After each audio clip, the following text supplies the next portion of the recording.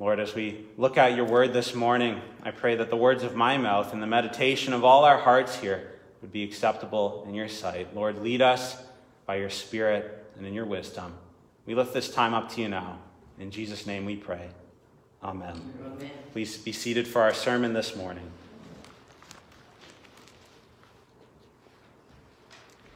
My friends, if you haven't already done so, please get a Bible out to Matthew chapter 24. We're looking at Matthew 24, verse 32 to 44 this morning. And as you do so, I want to give you some initial context and some initial themes to consider as we take a look at this passage. So in Matthew 24, starting at verse 1 all the way through to Matthew 25, verse 46, we see the delay, return, and judgment of the Messiah. These two chapters are often called the Olivet Discourse because Jesus sat on the Mount of Olives, as we see from verse 3 when he spoke these words.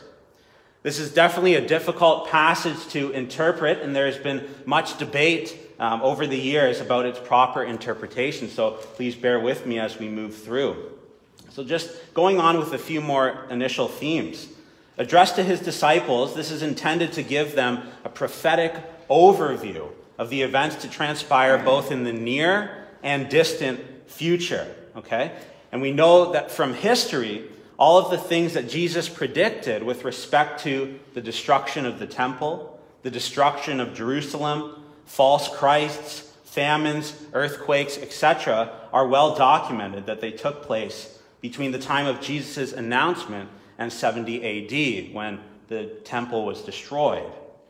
So in Matthew 24, starting at verse 32 onward, we hear of the nearness and time of Jesus' coming. And he moves from describing future events to dealing with attitudes that should characterize his followers as they prepare for the end, knowing that his return is imminent. So Jesus warns his followers against deception in Matthew 24. He goes on to say that no one knows the day or the time, right? But we must be ready, and there's this theme of readiness in response. We must note also, before we dive into this, that Jesus' teaching about the future has two time frames, right? The immediate future and also the great future. And as a result, our response should also have long and short time frames as well. So how do we understand his coming? Also important to note, in Scripture, when God is speaking and when we see the language of divine judgment, we see that the language of divine judgment is frequently communicated by way of metaphor and by way of figures or types. So Jesus uses some of this language as he explains the reality of the end. So in this passage, we see the exhortation to prepare for the coming of the Son of Man. If you look quickly at verse 3, Jesus is answering two questions here. One, when will these things be? And number two is, what will be the sign of your coming and of the end of the age? So we're always going to have those two realities in view, right? When will be the destruction of the temple, which takes place within the generation? And then also, not to be led astray, but that summer is near, that we must be ready for Christ's final coming, and that no one knows the day or the hour. So let us keep these two time frames in mind as we dive into our passage this morning. Let's look at verse 32 to 33. Verse 32, from the fig tree learn its lesson. As soon as its branch becomes tender and puts out its leaves, you know that summer is near. So also, when you see all these things, you know that he is near at the very gates. So in verse 32 to 33, these verses point us to look at the signs of the times. We see that Jesus presents these realities as they relate to the fall of Jerusalem, right? And also to the end of the age. Remember the two time frames, right? The destruction of the temple and also the second coming of Christ that Jesus has in view here. So in verse 32 to 33, Jesus offers us a parable.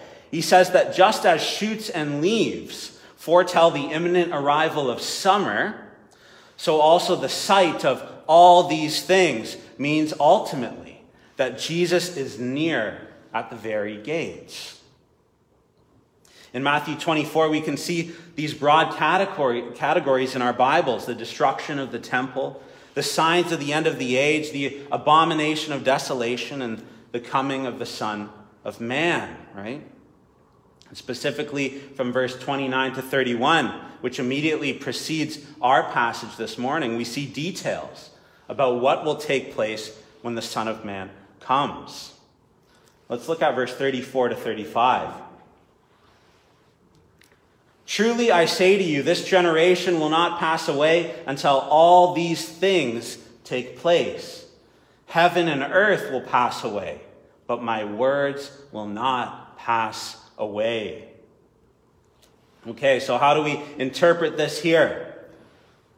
Well, in verse 34 to 35, we see the mention of this generation, right?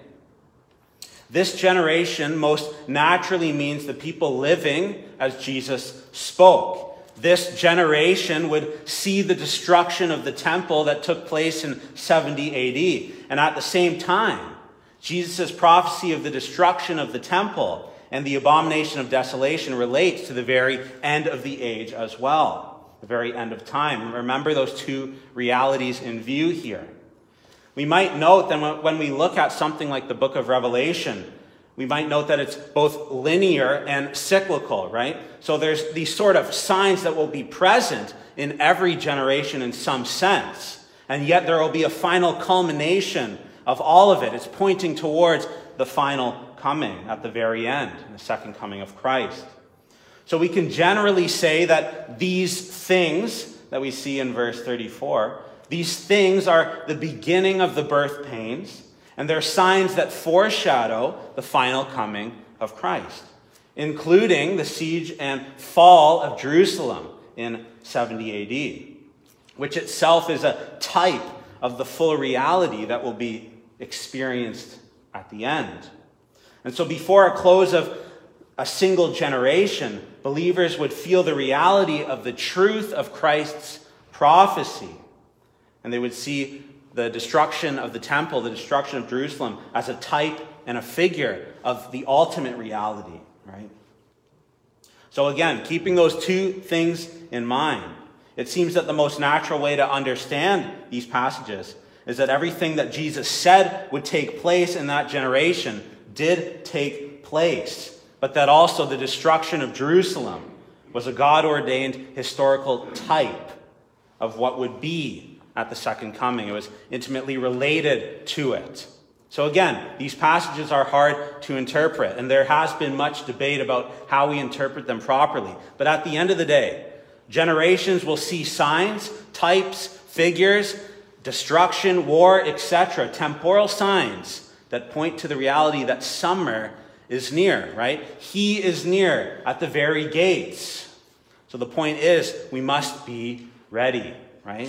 The end is near. Christ is coming. This is the point here.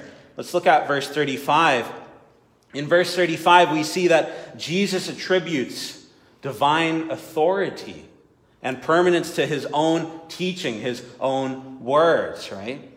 We see that this heaven and this earth will pass away, but that the word of Christ, right, the word of Jesus Christ will stand forever. It sustains everything in reality itself. Ultimately, the word of Christ is the core for the new heavens and new earth. It's the core of all creation itself, all truth itself. His words are the very core of all reality. And this is why we've been so focused on, in this series, of God's word written, right? To be focused on God's word that stem from the mouth of Christ, who is the eternal word, the Logos. So as we look on to verse 36 now, important to note the explanation of Jesus and his prediction of the destruction of the temple and of Jerusalem and of his final coming. Now he changes the focus here from the temporal considerations of what will lead up to it, right? Those temporal signs that you will see. And he changes his focus to an admonition of vigilance, right? Of readiness, to be ready for him. And this has much application for us today. Let's look at verse 36. But concerning that day and hour, no one knows, not even the angels of heaven, nor the Son, but the Father only. Okay, another tough passage. This remains true, and after his resurrection, Jesus affirms the truth that it is not given to humans to know the times or the seasons, right, that have been fixed by the Father. And although this discourse gives disciples signs by which they could anticipate Jerusalem's fall in 70 AD, that day or hour of Christ's second coming cannot be predicted by humans, right? Do not be deceived. So he will come like a thief, right, at an hour that you do not expect. And throughout the New Testament, we see that our Lord and his apostles consistently rebuke attempts to predict the time of his second and final coming. So let's look at verse 36 here. We see the phrase, nor the Son. So how do we deal with that? Nor the Son. Well, although omniscient with respect to his deity, right, his divinity, with respect to his humanity, Jesus' knowledge is both finite and changeable. Stay with me for a sec. Mysteriously, his two natures are united in one person, right? He is fully God and fully man, right? So we have to understand that. And yet these are distinctive attributes that are not mixed or confused, right? He's fully God and he's fully man. So in his incarnate life, right, Jesus learned things, for example. He learned things as other human beings would learn them. On the other hand, Jesus is fully God, and as God, he has infinite knowledge, right? This is tough to understand, but this is the reality of who Jesus is. So here in verse 36, we see him speaking specifically in terms of his human nature, right? This is similar to other statements about Jesus which could be only true of his human nature. For example, that he grew, that he became strong, that he increased in stature, or he increased in wisdom, that he was about 30 years old, right? Or that he was weary or thirsty or hungry. These are all things that show his human nature. And yet he is also fully God at the same time. So in verse 36, when he says, nor the Son, he's specifically referring to his human nature. Again, this might be difficult to grasp for our human minds, but this is the reality of Christ. But the point is, aside from all of that theology, the point is, think about the people who he's talking to in this context. They're not thinking about all that. The point for them is, nobody knows the day or the hour, so be ready. That's the purpose, right? That's why he's saying this. Be ready. Let's look at verse 37 to 39. So we start to see this sense of urgency, right? This urgency and warning. So verse 37, for as were the days of Noah, so will be the coming of the Son of Man. For as in those days before the flood, they were eating and drinking, marrying and giving in marriage, until the day when Noah entered the ark. And they were unaware until the flood came and swept them all away. So will be the coming of the Son of Man. So do we see how Noah's flood now is a type as well of the ultimate end, right? So will be like the coming of the Son of Man. So in verse 37 to 39, we see that Christ shows the state of the old world when the flood came, right? They were secure, they were careless, they knew not until the flood came, and they did not believe. Noah preached God's judgment to his generation. Notorious for its sinfulness, his work on the ark demonstrated his sincerity. But nobody listened, right? Instead, they went about their daily affairs until the day when Noah entered the ark. We have to put ourselves in the context. Imagine this, right? Noah building an ark for years, taking years to build a boat. People would have thought that he was insane. Preaching the judgment of God. I mean, how many times in this world do people make fun of those who warn of the judgment of God, right? He's coming. Christ is coming. Think of this, it says, then the flood came and swept them all away. You can think of it raining for day and night and day and night and day and night. And people are wondering, is the rain going to stop? Maybe that crazy guy Noah was actually right. Maybe something's going on here. The rain doesn't stop. And then it's too late for people to get on the ark. So will be like Christ's return, right? So we see the ark as a type of the end. We also saw the destruction of Jerusalem as a type of the end. You might use the word archetype, but we see that reality there, okay? So when Christ comes, people will be going about their business right before and leading up to it. They won't know of what's happening. So let us hear these words. What words can more strongly describe the suddenness of our Savior's coming, just like the flood? Again, we don't know the day or the hour, but we will see the signs of the times. In each generation there will be signs. You'll see these figures are types of the end. But the point is, summer is near. Christ is near, right? Suddenly, the Lord of glory will appear. Are we prepared to meet him? That's the question. Can we stand before him? Are we clothed in his righteousness? Do we actually have an intimate relationship with Jesus Christ through faith? Can we stand before a holy God because of who he is and what he's done for us in the gospel? Let's look at verse 40 to 42. Then 2 men will be in the field, one will be taken and one left. 2 women will be grinding at the mill, one will be taken and one left. Therefore stay awake, for you do not know on what day your Lord is coming.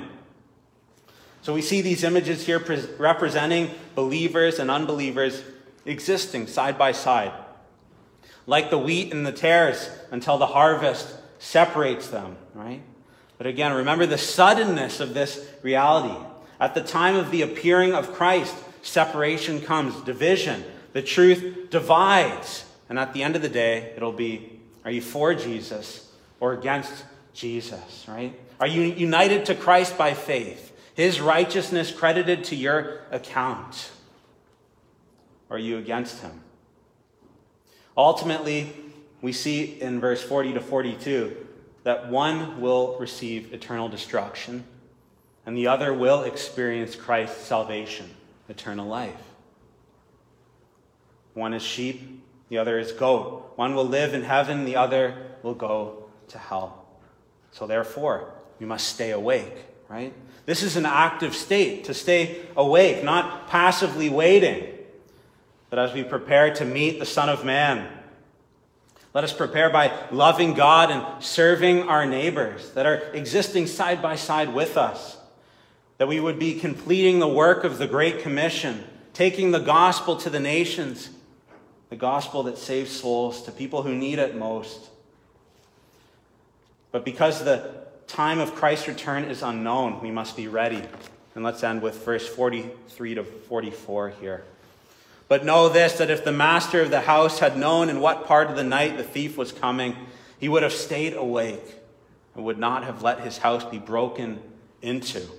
Therefore, you also must be ready, for the Son of Man is coming at an hour you do not expect. Right? Do we see that reality there? So to watch for Christ's coming is to maintain that temper of mind, which we would be willing that our Lord should find us in. Right? At our Lord's coming, there will be those that are happy, and they'll be found ready, united to him by faith, trusting in him alone for their salvation, believing in the good news of the gospel and bearing true fruit out of a lively faith. But our Lord's coming will be dreadful for those who do not believe. And Christ tells us not to be deceived. Also, don't be deceived by people who try to tell you the exact day or hour. Instead, listen to Jesus. Be ready. This is the whole point. All of this language, all of this interpretative struggle. Be ready for the coming of the Son of Man. When he comes, what will he find in you? Will he find faith? So we must watch. As disciples, watching continually, actively, and being ready. That our Lord, when he comes, would pronounce us blessed and present us to the Father, washed in his blood, purified by his Spirit, and fit to be partakers of the inheritance of the saints in light, let us believe in him with a lively faith that he will come and take us to heaven. When we truly trust in him alone for our salvation, it's nothing in ourselves. It's all a gift from God, that we'd be clothed in his righteous robes, forgiveness of all our sins, able to enter the heavenly gates because we are united to him by faith. Let us pray. Lord, we thank you for this time, this morning. We thank you for the truth of the gospel, the perfect life you lived in our place, Lord, and the death that you died that we deserved, satisfying God's justice. We thank you for this good news that we can have salvation in Christ alone, through faith alone. Please lead us this day. Strengthen us. Help us to share the gospel with people in our lives that exist with us side by side. The gospel that saves souls, Lord, and that we would be ready for your coming. We lift this time up to you now. In Jesus' name we pray. Amen.